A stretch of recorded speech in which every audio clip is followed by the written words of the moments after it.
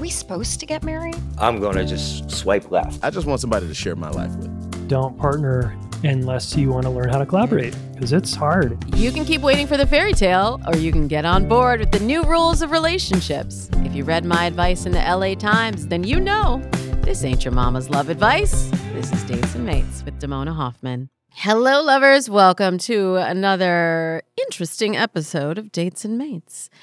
No matter how amazing any relationship is, there will always be conflict. It's inevitable. As humans, we're going to have a difference of opinion. We're going to have emotions and beliefs, at least occasionally. In the end, it's how you navigate through the tough times that will ultimately determine the longevity of your relationship. That is why Jason Gaddis, relationship teacher and host of the Relationship School podcast, is here to share his methods for navigating conflict in dating and relationships. But first and foremost, we got a dish. Our headline today is, will those viral 36 questions actually lead to love? Then later in Dear Damona, I'll tackle the burning question. After an incredible first date, my match left for a 2-week business trip. How do I know if he's still interested? All right, lovers, let's dish. Dee's Dating Dish. The conversation asks, do those viral 36 questions actually lead to finding love? Just to give you a little backstory, if the 36 questions doesn't ring a bell for you, these 36 questions of love were first published in 1997 as part of scientific research into relationships. But you probably know them from the 2015 New York Times essay, To Fall in Love with Anyone, Do This. It was written by Mandy Len Catrone. And the foundation of the 36 questions is this. Originally, there was a researcher named Arthur Aron and his colleagues who had a group of strangers sit in this study and ask a series of questions that became progressively more intimate in context. And they found that through the gradual increase in disclosure between strangers, they increased in closeness. And after the study, they found that people really felt bonded. They fell in love. They had friendships. They really felt like they knew this stranger. And in the 2015 essay, they then said, okay, if we can apply this to people looking to fall in love, what would happen? If you ask these 36 questions, then could you know enough about this person to actually fall in love with them, even if they were a stranger? Now, this new article from The Conversation unpacks this theory and comes to the conclusion that the 36 questions are an unlikely way to lead to love. I know you're wondering, Damona, what's an example of the 36 questions? So, they're in 3 different sets. As I said, they increase in intensity. Set 1 had questions like, what do you feel most grateful for in your life? Set 2 had questions like, what's your most treasured memory? And set 3 had questions like, when did you last cry in front of another person or by yourself? And so as you see, this actually kind of mirrors something that you've heard me say on the show before in how you disclose information. The first, what do you feel in your life is you're most grateful for? That's sort of a baseline of where are you? What do you value? I know I'm always talking about goals and values. You're going to hear again later in the show, but that is an assessment of values. The second question, what is your most treasured memory? You've heard me say before how nostalgia and memories are actually a great way to shortcut to intimacy, because as you dive into memories, you get into a more reflective, emotional place, and it actually can trigger memories in the other person that are similar that can make you then feel bonded. Even though you have different memories and you've had different experiences, you start to look for the similarities. And I'm always talking about looking for similarities over differences when you're on dates. And then the set 3 example, when did you last cry in front of another person? That's vulnerability. And, I said on the Drew Barrymore show, vulnerability is the new black. We are at a place now where we want people to be transparent and authentic. But you're probably asking yourself, how much is too much? And I've answered that question many times on the show. What do I really mean when I say be vulnerable and open up? And how quickly Like, can that happen on the first date? Should that happen on the first date? Or is that too much too soon? And I will answer that in just a moment. But first, I just want to turn our attention back to this article that put the 36 questions back in the spotlight and came to a conclusion about whether or not these 36 questions actually can lead to love. And they focused on the original research, which, as I said before, never measured whether people developed feelings of love directly after the experiment or in the future. But the study did do a follow-up with most of the matched pairs of participants. And so what they found was that 57% had a follow-up conversation after the study. They're, like when you say to somebody like, oh, we should hang out. Totally. Yeah, let's hang out. And then it turns out that after doing the 36 questions, only 57% had a follow-up conversation, which when you consider for a scientific study, like actually 57% is kind of a lot, but it's only a little more than half. 35% did something together, actually, went somewhere, did something, actually were like, oh yeah, let's talk about the thing that we're going to do and let's actually do it. And 37% went to sit together in class, because remember, this was an academic study. So those people then were like, oh, I know this person. I'm not a stranger in this class anymore. And so then they actually had contact in class with that person. So according to this article, which we will, of course, link to in the show notes, the 36 questions don't lead to love. They never were intended to lead to love. But what they do is they help us figure out what is really important in a relationship. And actually, I hosted a TV show called A Question of Love that was sort of inspired by this theory. And the producers of the show said, what would happen if people who are already in relationships, instead of asking these specific 36 questions, we use these 36 questions as a foundation for getting to values, getting to beliefs, getting to vulnerability, getting to nostalgia, getting to build memories, and unpacking all of that together and asking and honestly answering the questions that really matter in the foundation of a relationship, scientifically speaking. Not these random questions as part of the study, but questions that actually factor into compatibility in relationships. And so we put 3 couples through this experiment for the purposes of your television viewing enjoyment. But also, for me as the relationship expert in the series and host, I really was curious to see how quickly we could get to the root of what a relationship is built on. And I'm not going to tell you what happened at the end of the 30 days that the couple spent with me. They had to declare whether they were going to stay together or we had moved them in together for the purposes of the experiment, whether somebody was going to move out and they actually needed more time and more space. I won't tell you what happened. You can watch the series. I think you can download it on Amazon or Apple TV or wherever you watch your, we'll call them legacy TV shows, but it's called A Question of Love. And the exploration of it, to me, was fascinating. I think you would find it very interesting. And what I take away is that you can develop intimacy with a person more quickly through the kinds of questions that you ask.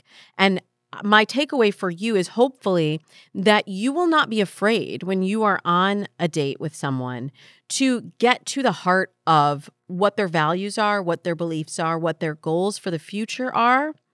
And we tend to stay away from conflict when we're in a new relationship, but it's so revealing. It can really teach you how you communicate, and it can show you how to be a better listener and to be more authentic in the relationship. And we'll talk about that later in the show. So I encourage you to take a look at the 36 questions. And really, what I'd love for you to do the next time you prepare for a date, and what Damona just said, prepare for a date, you absolutely should be preparing.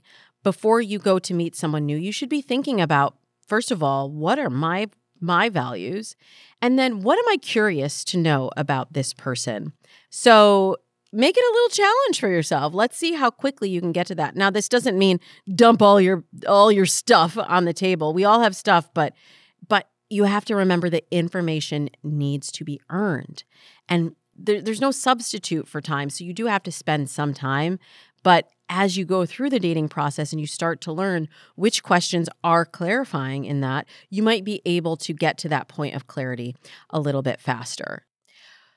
Well, if you are ready to test your compatibility and find your match, let me help you redesign your dating profile with my Profile Starter Kit so you can get online easily and onto your dating success story without necessarily it taking as long as going through all 36 questions. It's a lot faster than that.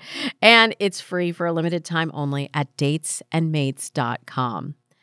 We also will be announcing new coaching programs and opportunities very soon. So the best way to get on my mailing list and find out when we are opening new programs is also by signing up for that Profile Starter Kit at datesandmates.com. When we come back, Jason Gaddis of the Relationship School will be with us to discuss navigating conflict in dating and relationships. Stick around. Welcome back. Jason Gaddis is an author, podcaster, speaker, and personal trainer for relationships. Jason started off as a licensed professional counselor with a private practice, and since then he has founded The Relationship School, a company dedicated to helping people work out their differences and improve their relationships. He also hosts the Relationship School podcast, where he teaches people how to build street-level relationship skills. His book, Getting to Zero: How to Work Through Conflict in Your High-Stakes Relationships, is out now. And I'm very excited to have him here for the first time on the Dates and Mates podcast. Please give big smooches to Jason Gaddis. Woo woo. What's up? Good to be here. Oh, it's so good to have you here. And I'm so glad you're talking about the hard stuff in the Relationship School. First of all, let's just define conflict for everyone as you see it in the Relationship School and in your book, Getting to Zero. Yeah, I define it as a rupture, a disconnection, or an unresolved issue between two people. Mm-hmm. So when we're talking about conflict in relationships, and in this book, it's not just conflict, but this is like anyone that you're relating to. Could be your parents, right? Your kids, Yeah, the book's targeted toward high stakes relationship, which is family partnerships, business partnerships, some work relationships. Yeah, where if we have a lot to lose, right? If it doesn't go well. Mm-hmm. Yeah. So where it matters, it really matters. Yeah. So talk to me about getting to zero. Yep. I know what it means, but for our listeners, can you define why that is the title of the book and what Getting to Zero actually means?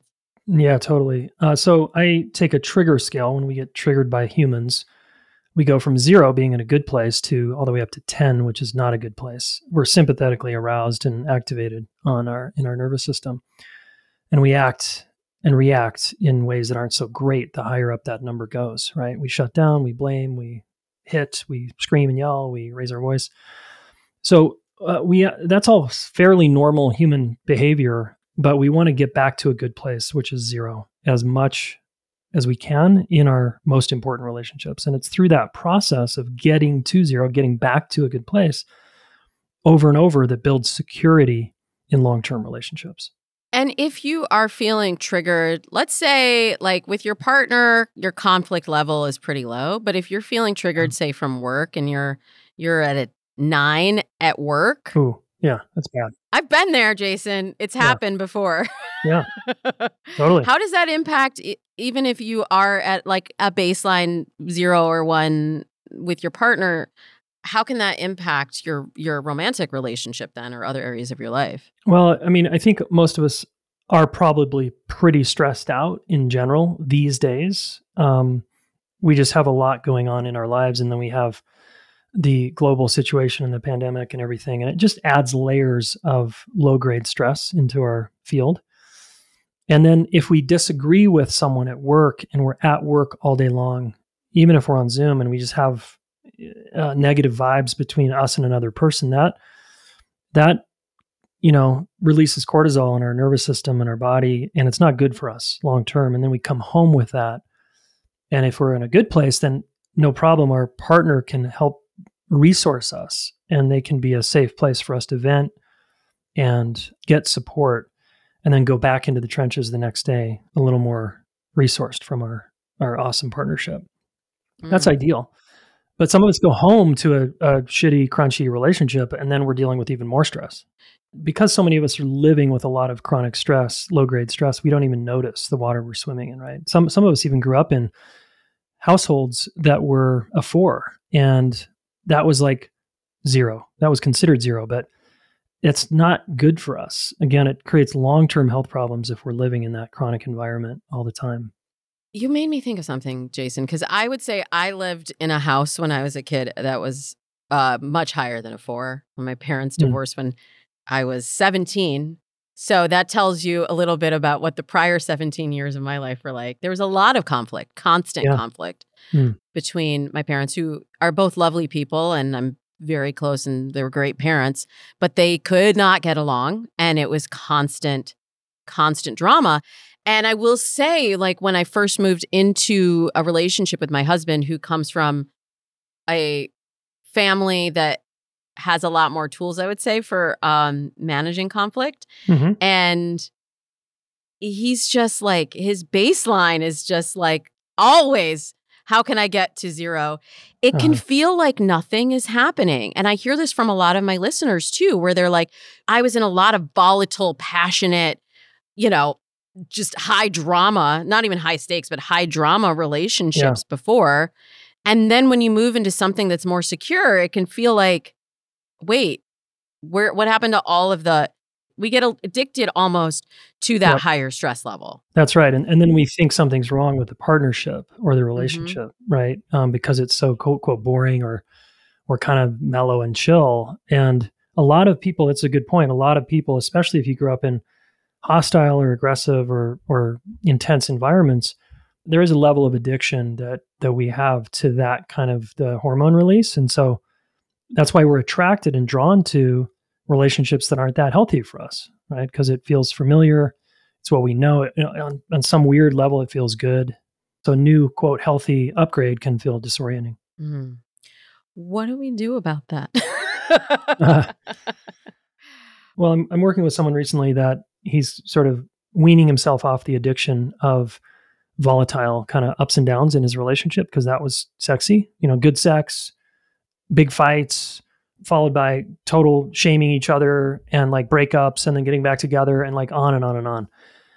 And I was like, dude, is that really what you want to create in your life? Of course not. So I have him working on really getting okay with being in his experience, just being with himself, being with discomfort, being with fear, being with pain.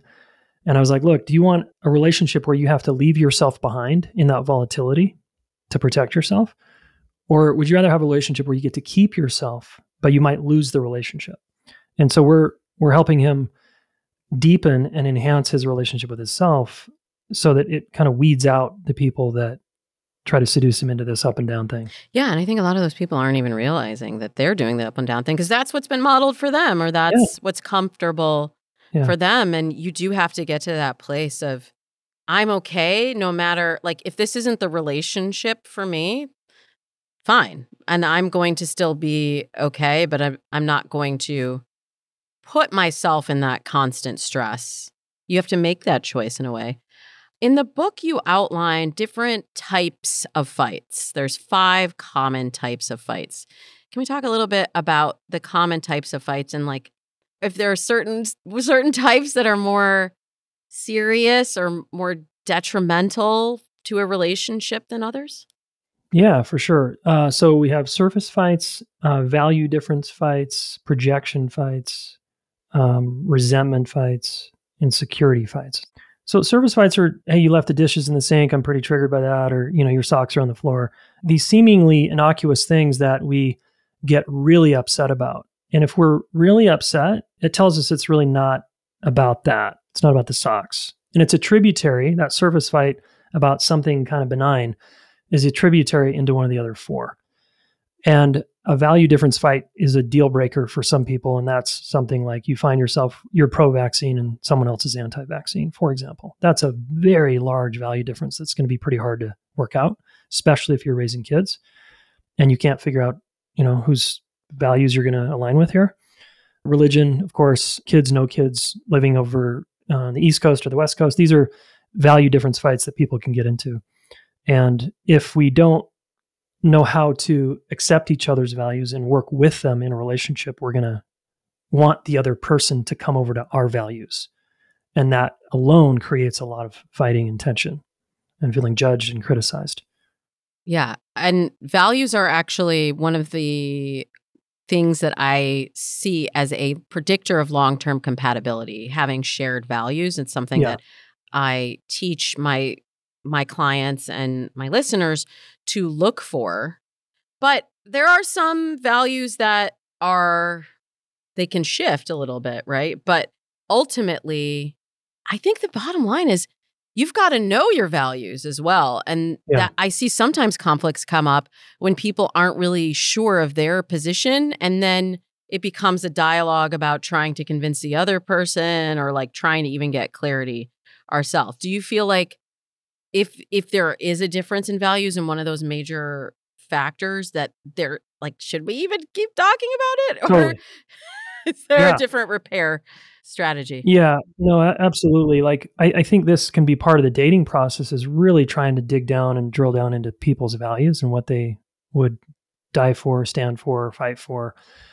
Because this is what happens to couples a lot is one person's into growth and development, for example. Let's go to therapy, let's get some coaching, let's get some help, let's do a workshop, let's read a book on how to improve our relationship. And the other person's like, what? We're fine. What are you talking about? We're okay. Like that stuff's bullshit or it's woo woo or whatever. And that's a big value difference actually. And that's going to create problems because you can't get to zero and you can't work through a conflict with someone who doesn't want to learn how. Mm. So that can be a deal breaker. And you want to find these things out early on when you're dating and getting together with people. It's like, wait, if things get hard, what's your style? What do you do? True. Are there other things that you feel like fall under those deal breaker values that you must talk about when you're dating someone before you fully commit? I mean, that's to me the single biggest one, because if we get into a snag, which we will if we're going the distance, like 5 years, 10 years, 20 years, 30 years in a relationship, you're going to get into some snags. There's going to be messes that both of you make. And if you're with someone who refuses to take responsibility for their part, you can't go anywhere, right? That's impossible to deal with. So you want to me, we're just sort of in the ballpark of trying to find people who are open-minded and who will take personal responsibility if they make a mistake. That is essential because so many people find themselves in relationships with people that can't and won't do that. And it's really hard, almost impossible. It's very hard. Talk to me about childhood projections. What does that mean? Yeah, it's sort of therapy speak, but it's really cool because you start to see that we tend to find ourselves with people in a long-term relationship that remind us of our family of origin, usually our parents, right, or our caregivers. And we then project onto them, like if you have a look on your face, it might trigger me into kind of a pretty upset place just because you're tired. But I misperceive your tired look as you're angry with me because I grew up with a mother that had that same look. And it wasn't that she was tired, it was that she was angry like all the time. And I got hurt. I got really hurt. So when you look that way, I get scared and I want to protect myself. Sometimes it's like we tend to project our parental figures onto our partner. And if we're not aware of that projection going on, it's just harder, I think.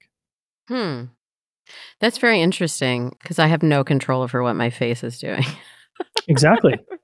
My wife doesn't either. So I want to get into some of the tools that you recommend in the book for just like, even if we can give people today just a little bit of language that helps them reframe when they're having conflicts, how to sort of neutralize. I think we live in such an aggro society, right? Where like things escalate very quickly. Yeah. There's just so much anger and tension and stress that I think we're carrying around. So if there's ways that we can like meet, even if somebody is coming at us from a place of maybe feeling triggered because of either childhood projections or value differences or anything, like what can we do to diffuse that and not take that on and continue to amp it up to a 10? There's a couple things. Like the one thing you want to start with, I think, especially the little mini example there you shared of, let's say you're coming at me with some energy and you're triggered about something I did or didn't do or something from your life. I want to offer generosity by listening And I have an acronym that's easy to remember for people I just call it LUFU, L-U-F-U. And it's a commitment you make that I'm committed to listening to you until you feel understood. L-U, listen, until, F, feel, you feel, and then you understood. L-U-F-U.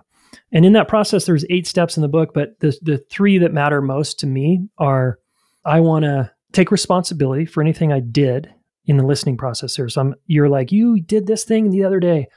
I want to not defend myself. I want to say, yeah, got it. I did that thing.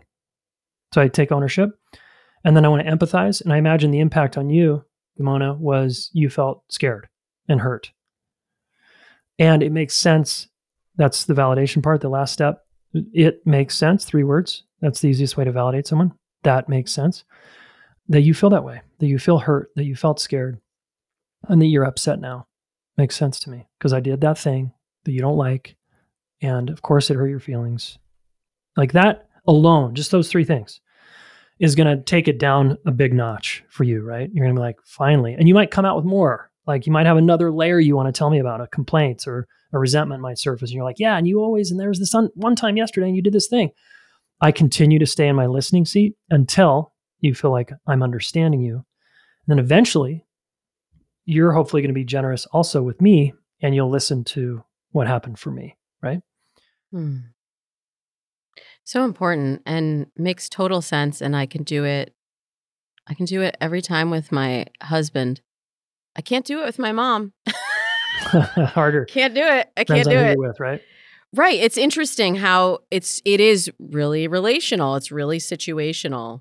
And it depends on like all the history, right? We're thinking of like I've probably told this joke on the show before, but you know why your parents push your buttons? Why? Because they're the ones who programmed them.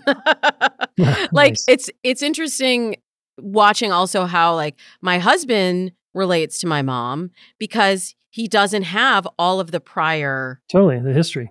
Yeah, all the prior conversations where you assume, oh, it's going to go that way because it always went that way before. And what I love about Getting to Zero and the method that you just shared with us is that it puts us back in the power seat of like, it doesn't have to go that way. If you change your behavior, you may get a different result if you approach it differently. You always have a choice. Completely. Yeah, one of the greatest gifts I ever gave my parents on my healing process with my family was just listening to them. Eventually I stopped trying to change them. And that created way less tension. And then I took an interest and I became the adult, and it was really hard. I'm not going to lie. But now we have a much better relationship because I'm not asking them to be different. And they feel like I am genuinely interested in who they are as people. That's really lovely. I hope to achieve that one day. Because it is really hard. I mean, it's even with any relationship, and especially for my listeners in new relationships as well, you're still figuring out, like you're finding out where the landmines are buried and you're like doing this dance, this emotional dance. So the tools that you're giving and Getting to Zero are so helpful because they can help you write the terms of your relationship and the way that you communicate. And like, you don't really win anything by being right. That's what I'm learning. Yeah. Like, Stan Tatkin says you can be right or you can be in a relationship. Right. Exactly. And I see that that's really hard, especially for people that have been, what some of my clients would call like chronically single. When you have been so practiced in being in your solo identity and your identity as this person, how you walk through life, your friendships, your work relationships, that incorporating another person in, it does require a lot of compromise and it does require a lot of listening. And that can be a huge lifestyle shift if you're not accustomed to it. That's right. I mean, I always tell people, look, don't get married and don't partner unless you want to learn how to collaborate, unless you're willing to like actually be a team player, because it's hard. It's not always fun. It's not always easy. And some of us love our independence and we love that we get to do what we want to do when we want to do it. We don't have to check in with anybody. But I think there's something really powerful when we partner that I don't know, there's just such a growth opportunity there to become even more fully who we are as people. That's, you took the words right out of my mouth, because I do see it as a real opportunity. I feel like I have learned and I have grown the most as a person through my relationships. I'll say relationships with an S, because like through my relationship, not just like all of these high stakes relationships, like, oh my God, being a parent has taught me all of the things, of the things. They will bring up all your stuff, right? Yeah. You'll really learn who you are. But I do also feel like our best relationships are ones that teach us more about who we are and how to show up. Yeah. Well, you have one additional acronym, SURE. Tell us what SURE is. Sure. Yeah. Speak honestly and openly in order to repair effectively.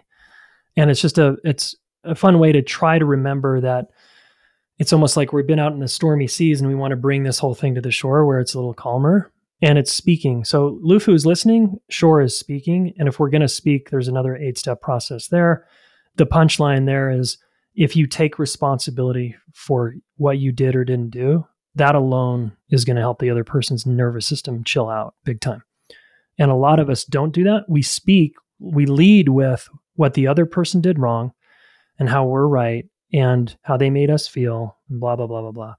So I don't really recommend that. I think it's just more efficient to lead with, hey, honey, you open to having a conversation? Yep, I did that thing again that I can see it really upset you. Makes sense you're upset.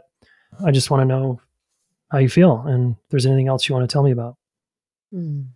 That's beautiful. I really wonder, we've talked about the different kinds of conflicts and the different kinds of relationships.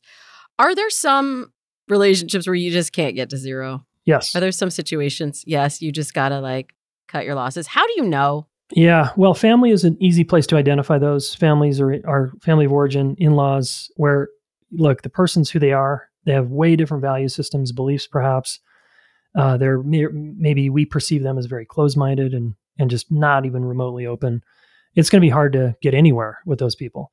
And then sometimes we find ourselves married to someone like that. That's really brutal because you're sharing a life with someone, or so you thought. And if they continue to close the door on working through anything, you just can't get to zero. You can get to zero on your own. And later in the book, I think it's the second to last chapter, I talk about some ways you can heal and work through an unresolved conflict without the other person present, because some people will never come to the table. And that's important to be able to, because look, I don't want to stay angry maybe at this person my entire life. I just don't. It's like energy draining, right? So how can I get to either gratitude or appreciation, or just appreciating myself at the very least, and sort of letting go of that relationship forever?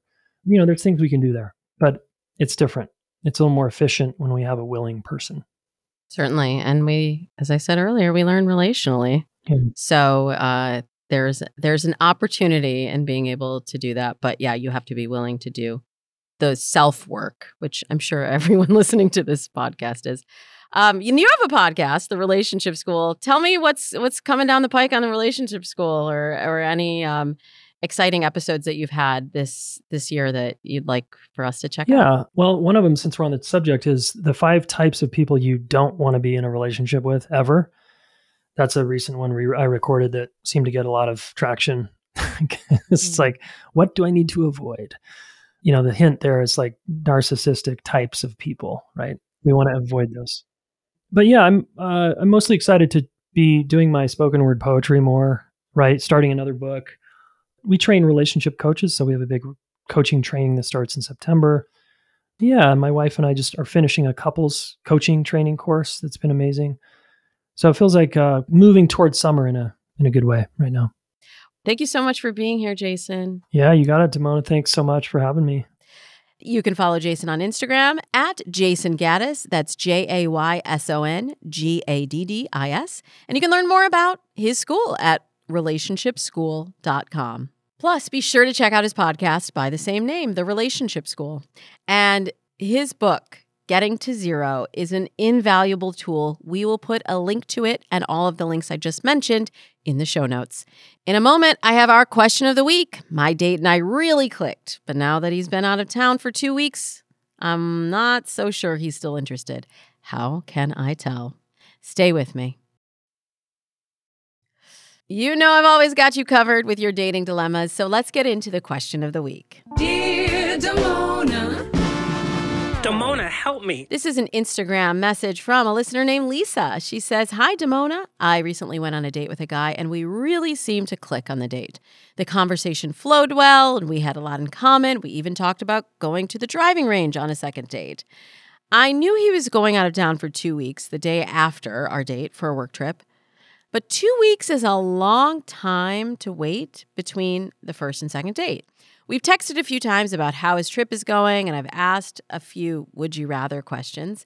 He's answered all of my texts, but isn't asking me anything back. I'm having a hard time telling if he's still interested, and I'm not sure if my texts are just boring to him. How do I keep the momentum going during these 2 weeks? Should I call or suggest a video date while he's out of town? Any advice is appreciated. Thank you." I got to tell you, Lisa, I definitely relate to your situation because I had a similar scenario. My husband, when I first met him, we had a first date, and then he was going out of town, I think for about 2 weeks. And I'll be honest, I was dating another guy at the time, but as soon as I met my husband, the guy who's now my husband, I was like, oh, yeah, I can't date this other guy. Like, I need to date him, and I need to lock it down. So I'm a planner, Lisa, in case you can't tell from listening to the show. I like to plan things, and I was like, I need to lock it down so this guy knows that I'm interested, and like it's certainly not the only thing I have going on. So I just straight up was like, hey, can we get a date on the books for when you return? Because I'd really like to see you. I mean, he kind of said like, oh, I'd love to see you again. You know, I'm going out of town, and like very casual. But I was like, can we go ahead and just book that in? And I will admit, Lisa, he said that was a little bit, he was like, oh, okay. Like, is she really that busy? It was a little bit off-putting for him. Thank goodness he said yes anyway, and he showed up, and here we are today. But I would say if I could take anything away from my almost mistake is you don't want to be too thirsty. You don't want to be too aggressive with it. And you have to remember that your timeline is not necessarily anyone else's timeline. And that actually applies to various areas of your life. Like, you know, that could be your timeline for work. That could be your timeline for friendships. And certainly in a new relationship, your timeline is not necessarily his timeline. And you said that he's been out of town for 2 weeks for work. So his mind is probably focused on work. And while he may be interested in you, it may feel a little bit distracting that he's getting these would you rather and sort of date questions in text before you've really developed a relationship and rapport. So you've heard me say on the show before, I will just reiterate, we don't want to get stuck in the texting trap. And the texting trap applies to prior to the date, but it also applies to the first few dates between the first and second date, because what we start to do is communicate as if we are already in a relationship with this person.